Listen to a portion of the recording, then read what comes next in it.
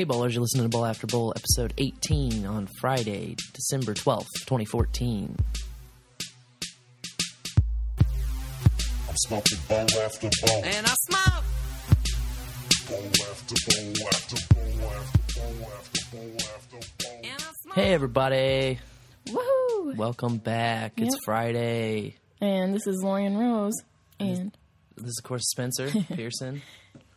So good at introductions yeah, in this life and the others. yeah, we really are terrible at introductions. But we had an awesome week. And last Friday was the Show Me Cannabis Repeal Day party, which was Right. a smashing success. Was out in St. Louis at the Mad Art Gallery.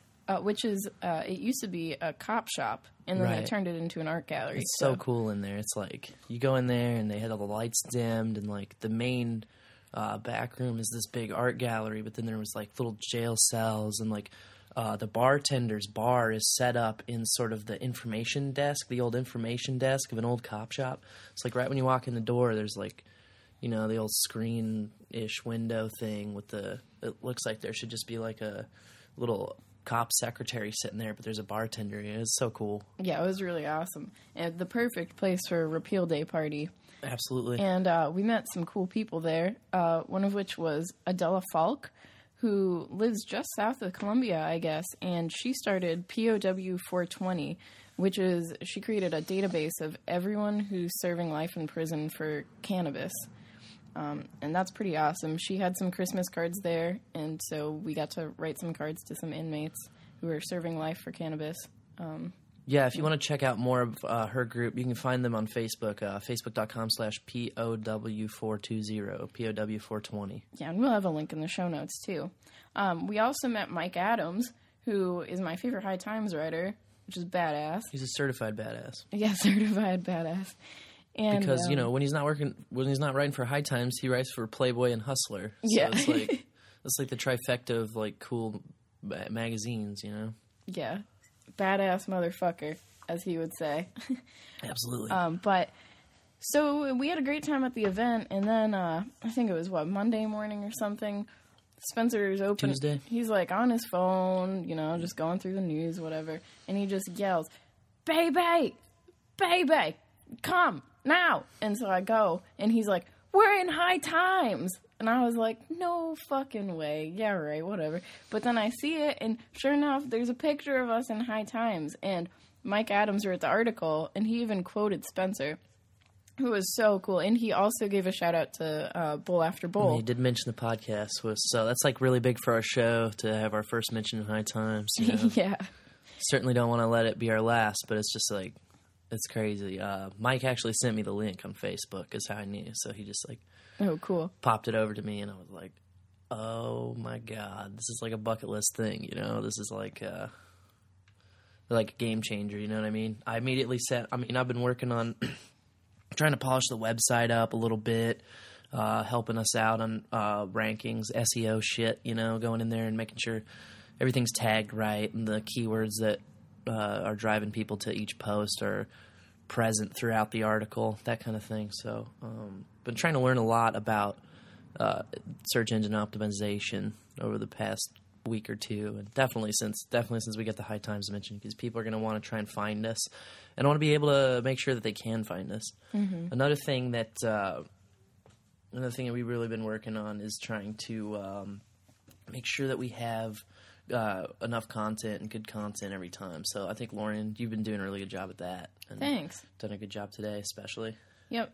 And we're going to work on having some longer blog posts to go along with these things, too, for anyone that can't listen, or, you know, just to help our search engine optimization. Another thing that we actually got done that I've been working on since really the inception of the show is we finally got our feed submitted to iTunes. Mm-hmm. There was some conflicts with a plugin or something, but I finally figured it out, ironed it out, and so we've submitted to iTunes, and we're waiting back for approval. But once we get on the iTunes store, people will be able to subscribe from anywhere, be able to download our content very easily and automatically to their iPhone or, you know, iOS device.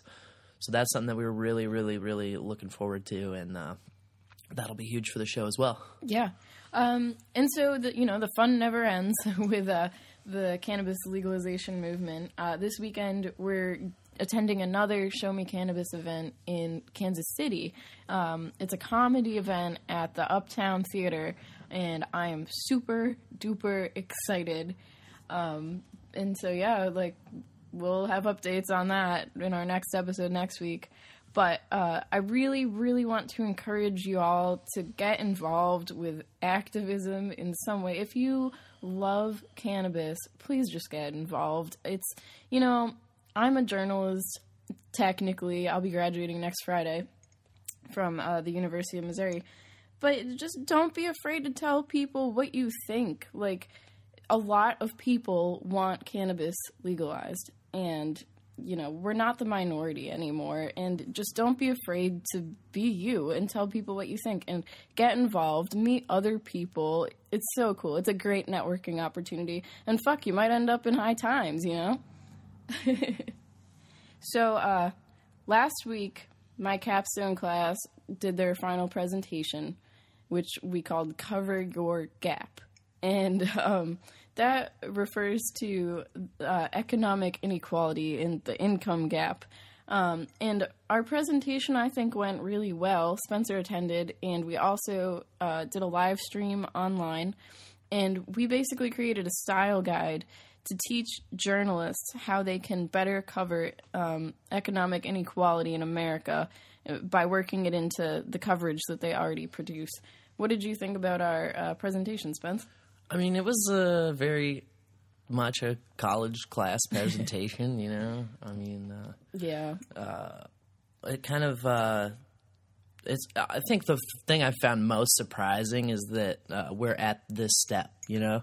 That it's 2014 and the best journalism school in the world is just now looking at income inequality and just now trying to figure out how to report on it. Like, it just seems a little bit like behind the times. Yeah, like where have you guys been? You know. Yeah. But having said that, I don't know. It seemed very safe. You know. Yeah. All the answers were very safe, and this whole notion of I think the point that was reiterated a lot was it's not our job to find solutions or decide what's right. It's just our job to report facts and then let the public and politicians decide. And it's just like, it kind of echoes the whole national phenomenon of a lack of accountability and a lack of personal responsibility and a lack of, the buck stopping any fucking where, really. No one takes responsibility for their own actions. No one, and I think it's really just, it's a pussy move. It's a cop-out to say, yes, I'm a journalist, but, my stories, it's not my job to tell anybody anything. It's not my job to, it's like, well, why are you writing if you're not going to bring somebody the truth or bring them, a call to action? Right.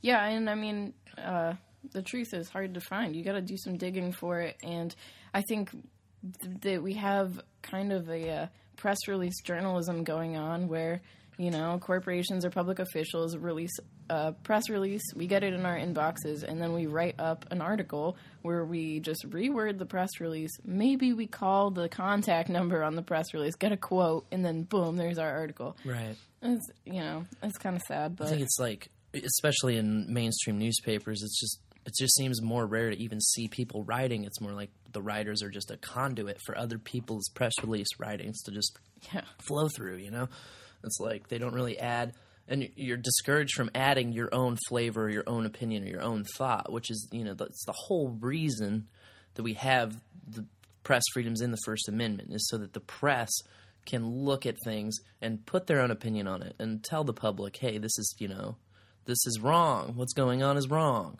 Mm-hmm. And you can never say that in the press now because of, the way that things are taught and this need to be unbiased. Right. The false idea that you can even accomplish anything like that, lack of bias. Really, a lack of bias is just going to push you more toward not the truth, Yeah, I agree. Trying to cover every side is going to force you to cover things that are just wrong. Yep. So I don't know. I mean, that's what I kind of got out of that, and just sort of reiterated all the reasons that I dropped out of the J school in the first place. Yeah. I played it safe in the presentation. I was the microphone girl. I did not say anything. Yeah. I just passed the mic to people in the audience who had questions and comments. And, I couldn't believe they made you a mic girl, and that one girl could barely read a piece of paper. I was like, well, that's all right. okay. Less work for me to have to do to prepare. Absolutely. Yeah. Microphone girl's exactly where you want to be. Yeah. So, it's been kind of a busy week in cannabis news. The Department of Justice recently said that Native American tribes can grow and sell cannabis on their sovereign territories if they abide by federal statutes.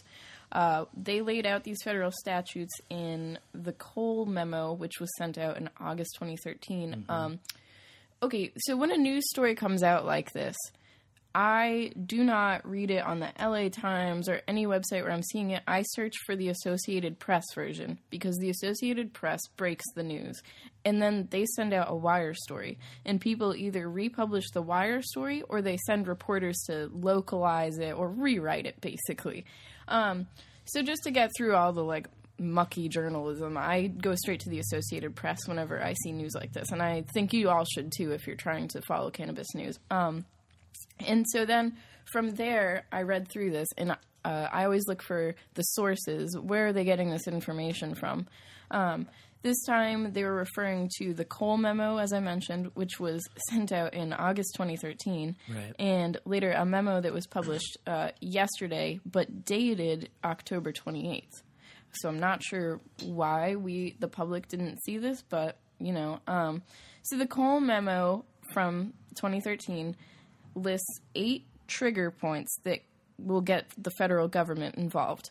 And so this memo released yesterday says to the Native Americans, hey, you can grow and sell cannabis on your sovereign land. It'll be a good way for you guys to make money. But you need to follow these 8 guidelines so that we don't get involved, the feds. And the trigger points are distribution to minors, revenue going to criminal enterprises, if cannabis is being transferred from a legal state to an illegal state, selling other drugs, so you can't sell cocaine, just cannabis. If there's any violence that's going on during the cultivation or distribution process, they're trying to also prevent drug driving. They don't want cannabis to be grown on public lands, and they want to prevent the possession and use on federal property. So, what do you think about that, Spence? Well, I mean, there seems to be a couple of these that the sales point would not have control over. For example, the prevention of it transferring over state lines or into illegal states, transferring cannabis from legal to illegal states.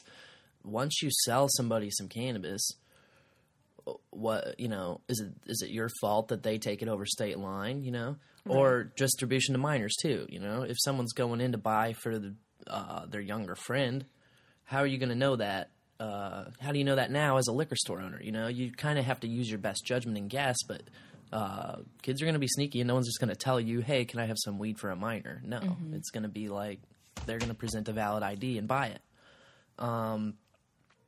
Another thing is this preventing possession use on federal property. I'm assuming that doesn't involve Indian territory, right? That's all right. sovereign land. Yep. And, so yeah, I mean, a lot of this is just kind of obvious stuff. But we've seen the federal government make arguments that this is happening when it isn't. So I don't really see it as big of a green light as maybe it's being celebrated as. You know what I mean? Right. I think that we'll just have to wait and see. We'll have to wait and see what happens because any one of these things could just be cited as a boot hits your door. Yep. Any one of these things can be cited. They also mentioned in the Cole memo that they're not limited to these 8 trigger points. They can come in for any reason. Right. It's they just say that these are the tip-offs to them. These are the reasons why they usually are called in for an investigation. It's like the old Clint Eastwood, like, pick up the gun, and then you pick up the gun and he had a gun. Yeah. Like I just don't see it as a very waterproof, airtight, like you know.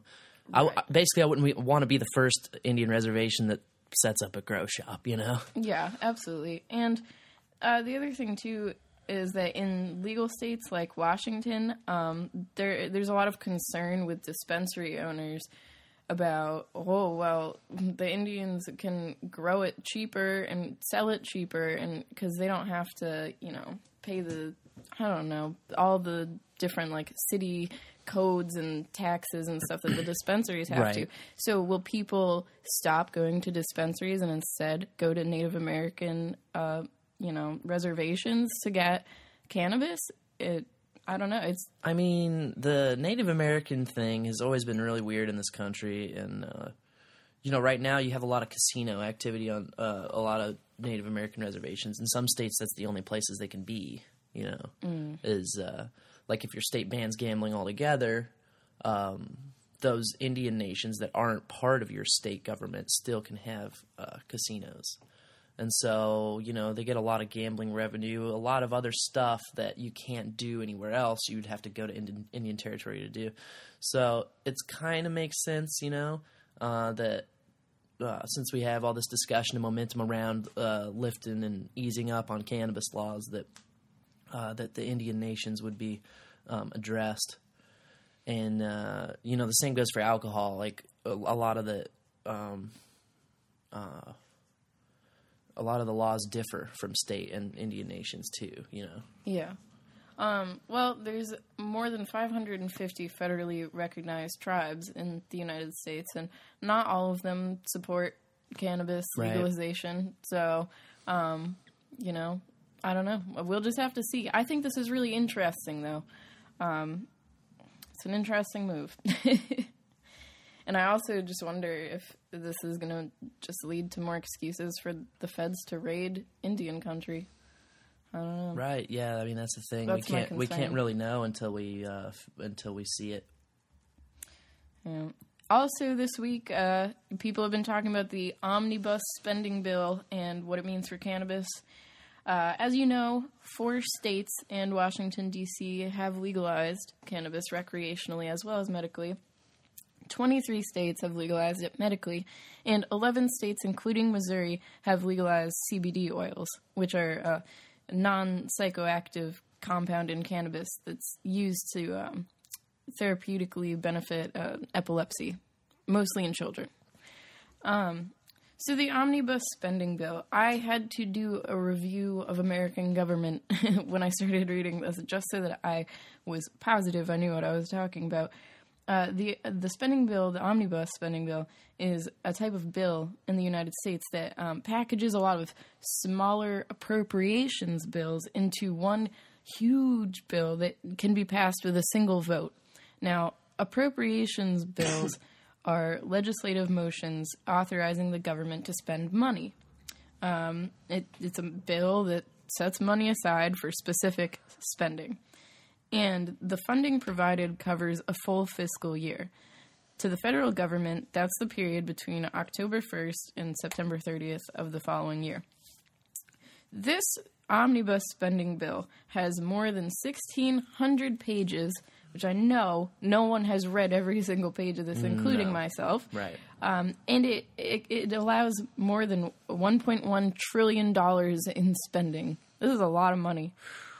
So I started going through the bill looking for keywords, which is what I like to do, and I looked for marijuana and hemp to see what came up.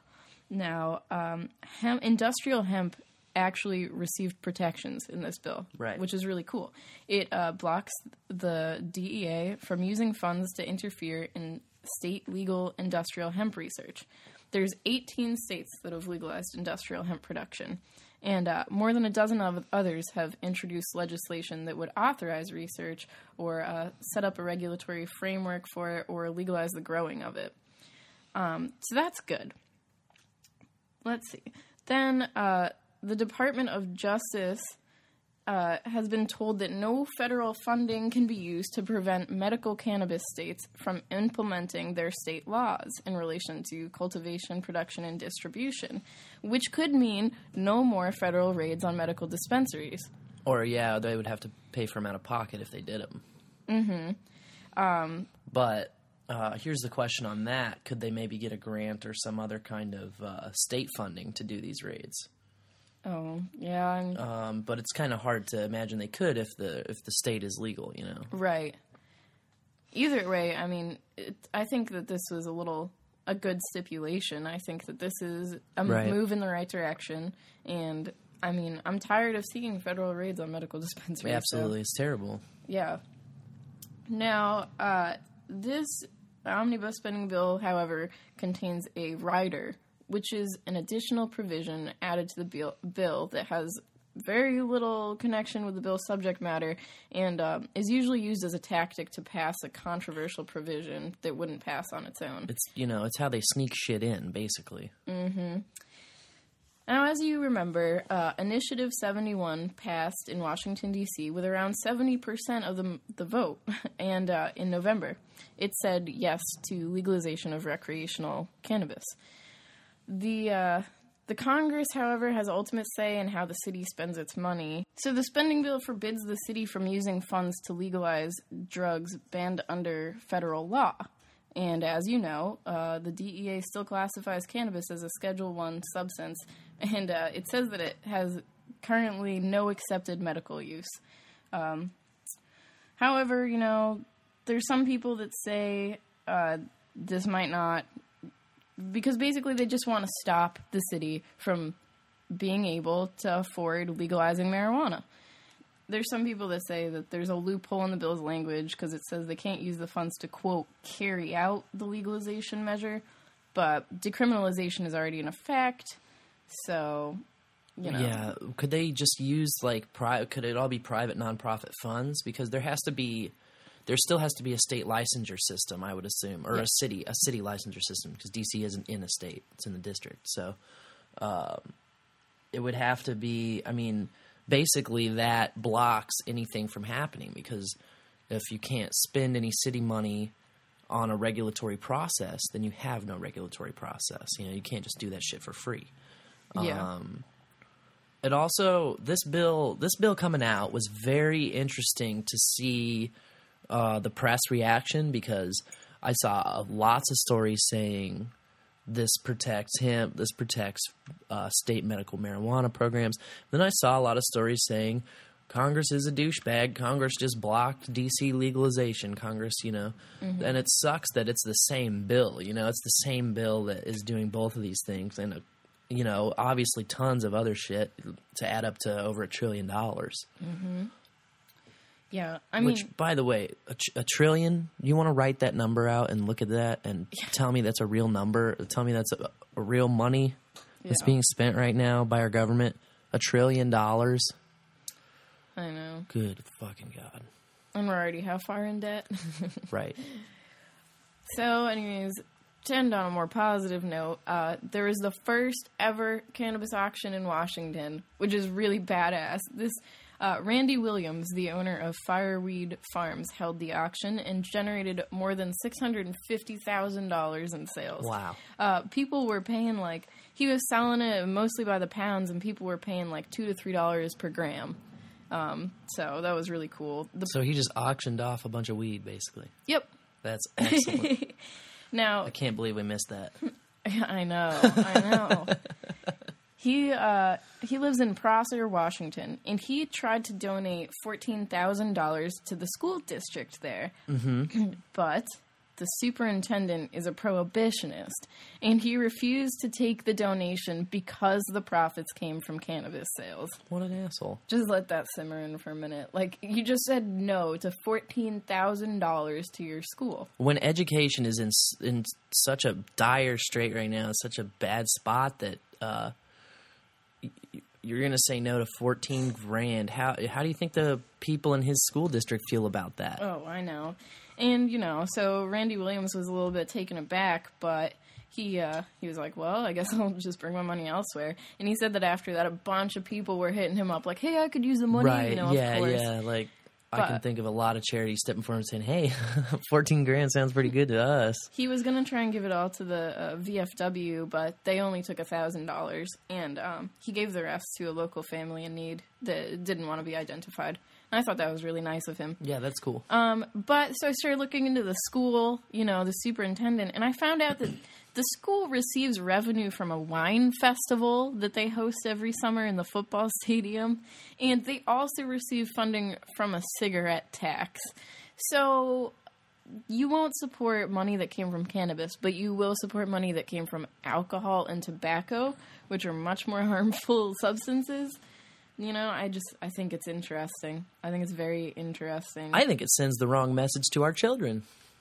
That's what I think. A little bit of double standard, double speak, a little bit of just being an asshole in general. Yeah, yep. But speaking of tobacco, we've got Tobacco 21 coming up for vote next Monday. Oh, boy. You want to tell everyone what that's all about? Yeah, so those of you who've been following along, or those of you who just live in Columbia have obviously heard by now the recall effort against Ginny Chadwick that's going on.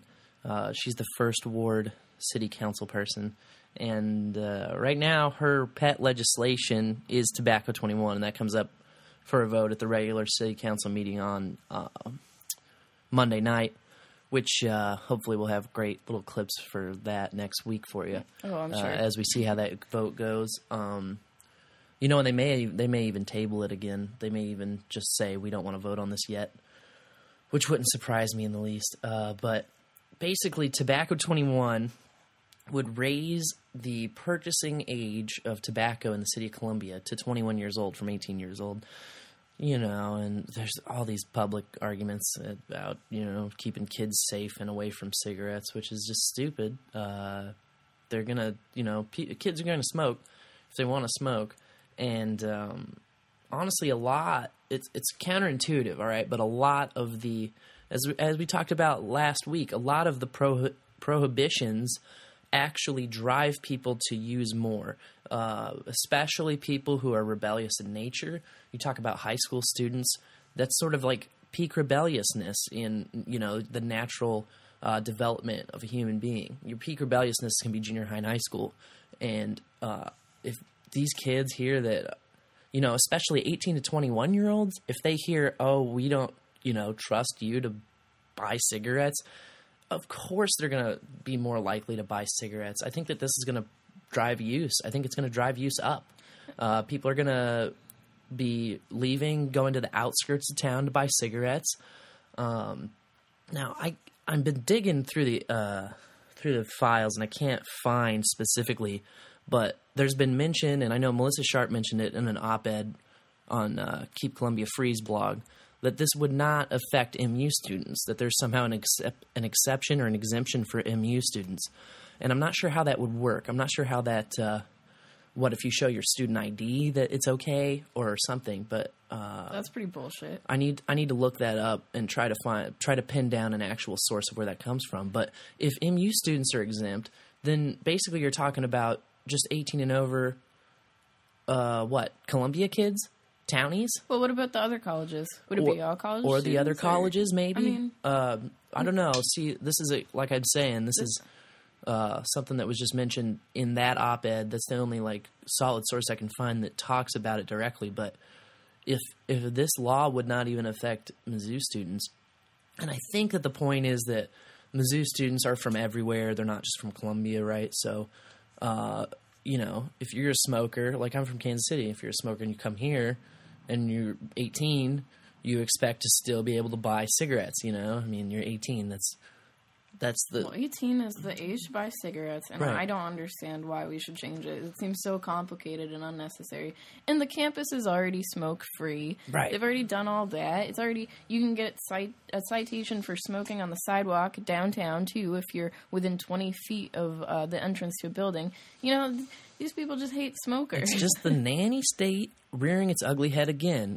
I saw the other day a picture in the early 1900s of a cop in full cop gear with a yardstick measuring swimsuit length on beaches. And it's just the same type of bullshit. Are you 20 feet away or are you 21? This arbitrary bullshit law saying we know how to keep you safe. We're going to come here and ticket you if you're not keeping yourself safe.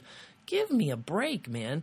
don't you have better things to do? Isn't there some kind of violent crime? Violence. Aren't there a bunch of unsolved murders and rapes and theft and burglary and property destruction? Why don't you solve some real shit and not tell me where I can smoke my cigarette, how many years I have to exist on this planet before I can buy my cigarette, how long my swimsuit can be?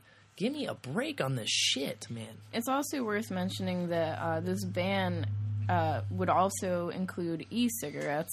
Right. And, so that is actually even more harmful, in my opinion. You can talk about a black market emerging or growing stronger for cigarettes because, there's already black market for cigarettes. In places where taxes are higher, people will buy low and sell high on cigarettes, and that's a black market enterprise, It's a felony to transport tobacco over state lines, for instance. But that doesn't stop it from happening. If there's a profit and there is a demand, they will be met and the money will be made. And that's just something that is factual, no matter how hard you enforce it. So, yeah, you can talk about a black market maybe being bolstered by this tiny little 3-year ban being put in. But the real issue I have with this Tobacco 21 legislation is that e-cigarette part. It adds e-cigarettes to our smoking ordinance, which says you can't smoke pretty much fucking anywhere. And if you can't use an e-cig, if you can't vape anywhere, there's no point to trying to quit cigarettes for these people. Now, a lot of the e-cig boom has been from people who can get nicotine in a way safer and more convenient delivery method. It doesn't stink. It contains none of the carcinogens that cigarettes contain, none of the fertilizers that are added to the tobacco, none of the flame retardant chemicals that are added to cigarettes, because that makes so much sense. All of these things you don't have with the vape. You have nicotine and you have, the medium in which it's in. You have like some glycerin basically, and it's way less harmful, but they want to add this so that, if I'm at a restaurant and I'm trying to quit smoking and I just have my vape pen, I still have to go outside to puff on the vape pen. And at that point, what's the point? At that point, I don't want the vape pen if I'm standing outside in the cold. I want a cigarette. Yeah. And this is just these people who claim to be for public health. They claim to be for safety. They claim to be for helping people live healthier lives. They're doing the exact opposite in all of this legislation. It's going to push people to make less healthy decisions. It's going to push people to make less safe choices. And it's just infuriating to, with Jenny Chadwick especially, just a complete refusal to work with any constituents, a complete lack of respect for anybody's opinion who really are her bosses. Her constituents are her bosses. She represents us, It's not the other way around. And, it's like this recall effort can't come fast enough. April can't come fast enough, and we just need to get her out of there. Amen.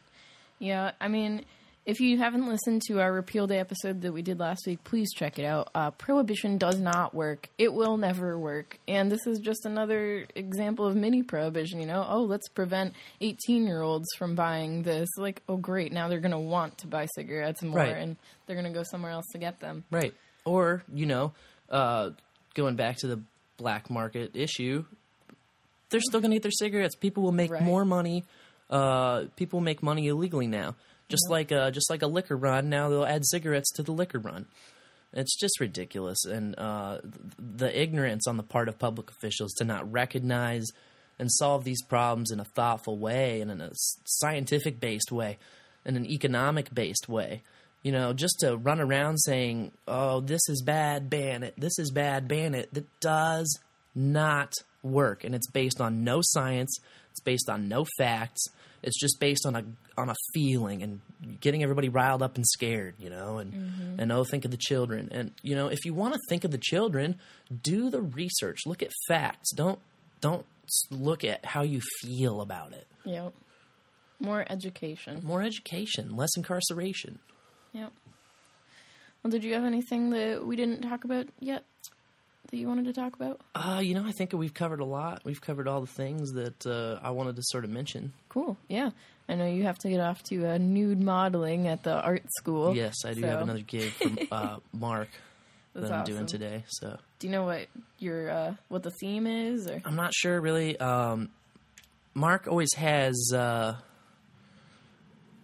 Friday session that's sort of an open session for art students to be able to come to. I think it's weekly from 1 to 4 p.m. In his room in the Fine Arts Building. So it's always something different, Sometimes it'll be a number of quick poses, but most of the time it's just a random pose for kids to be able to make up some assignments on, Cool. That's awesome.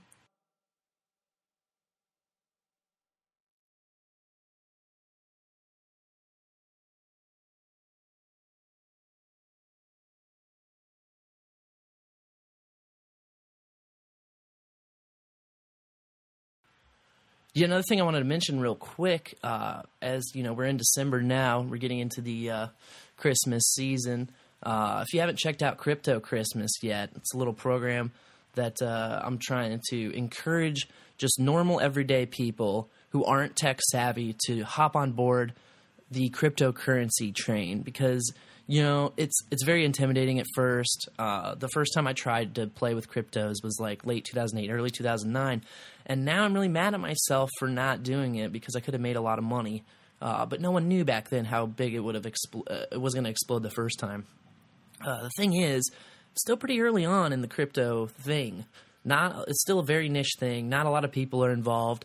And, most people, frankly, can't wrap their head around it. So I've tried to make a page that sort of walks you through very gently how to grab the wallets and how to get started. The websites for all of these coins have gotten infinitely better in the past, 3 or 4 years. And so it's a lot more user-friendly, and it's a lot less intimidating. But for real, if anyone has any questions about cryptocurrency, feel free to shoot me a tweet at Spencer W. Pearson or email me at spencer@bullafterbull.com, and I'll do my best to try and help you through setting up and getting started with a crypto. So here's that commercial. Hello, friends and family. Spencer here.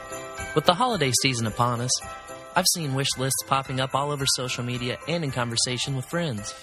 Now, I've never been good at thinking up Christmas gifts I'd like, so I wanted to try something different. This year, I'm launching a project I call Crypto Christmas.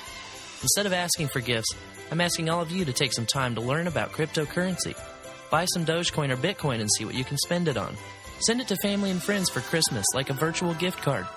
Convert it into some other weird niche cryptocurrency that you take a fancy to. Or trade cryptos on the open market like stocks. If you're a business owner, you might even consider taking cryptocurrency as an alternative method of payment, giving your customers another way to purchase your goods and services.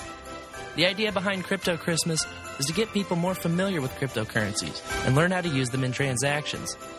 For an easy step-by-step guide on how to set up a Bitcoin or Dogecoin wallet, or to find out how you can send cryptos to the show this Christmas, just visit bullafterbull.com/cryptochristmas.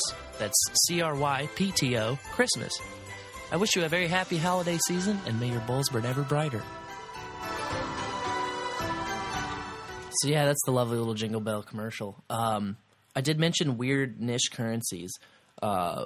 My two favorite right now that I've talked about a couple times on the show, Potcoin and Cannabis Coin. And I actually did get my Cannabis Coin up and synced and running, and I'm mining now. I've never mined any cryptocurrency. So mining is a process where you I'm actually doing it right now. I've been doing it during the whole show. It's where you donate your computer's CPU or processing power to try and solve the blockchain and help solve these transactions. And so for that, you're rewarded with a small amount of coin over time. And that's sort of how the whole thing works, is from people mining and being part of this blockchain. So if you want Potcoin or Cannabis Coin, usually you can't buy those directly with US dollars. You can buy Dogecoin and Bitcoin with US dollars and then use those coins to buy the other coins. So it's a little more complicated, but it's really cool to have an official kind of cannabis movement coin. And so that's why I wanted to invest a little bit in those, and I wanted to sort of participate in those coins. Any of the coins that we've mentioned, you can send donations to the show through. In fact, we don't have a PayPal donation page up and running yet. It's something that we're going to work on, and we aim to do in the future. But right now, the only way to donate to the show is through these altcoins and also with Bitcoin. So if you go to bullafterbull.com in our sidebar, no matter what page you're on, you can see our addresses if you're a crypto nerd and you'd like to send us some. And if you're not a crypto nerd, you should become one. It's not extremely difficult. There are different addresses. So the addresses on the Crypto Christmas page, they're sort of specially for that. So if you do get involved because of Crypto Christmas, we'd love to hear about it, and we'd love you to donate to those specific addresses so that we can kind of keep track of how effective it was and how many people actually participated. So, just let us know. Give us a tweet. Use the hashtag CryptoChristmas. Right now, I seem to be the only one using it this year on Twitter. Get out there. Make some noise about it. Yeah, well, thanks for tuning in today, guys. And we'll be back next Friday with more Bowl After Bowl action. May your bowls burn ever brighter.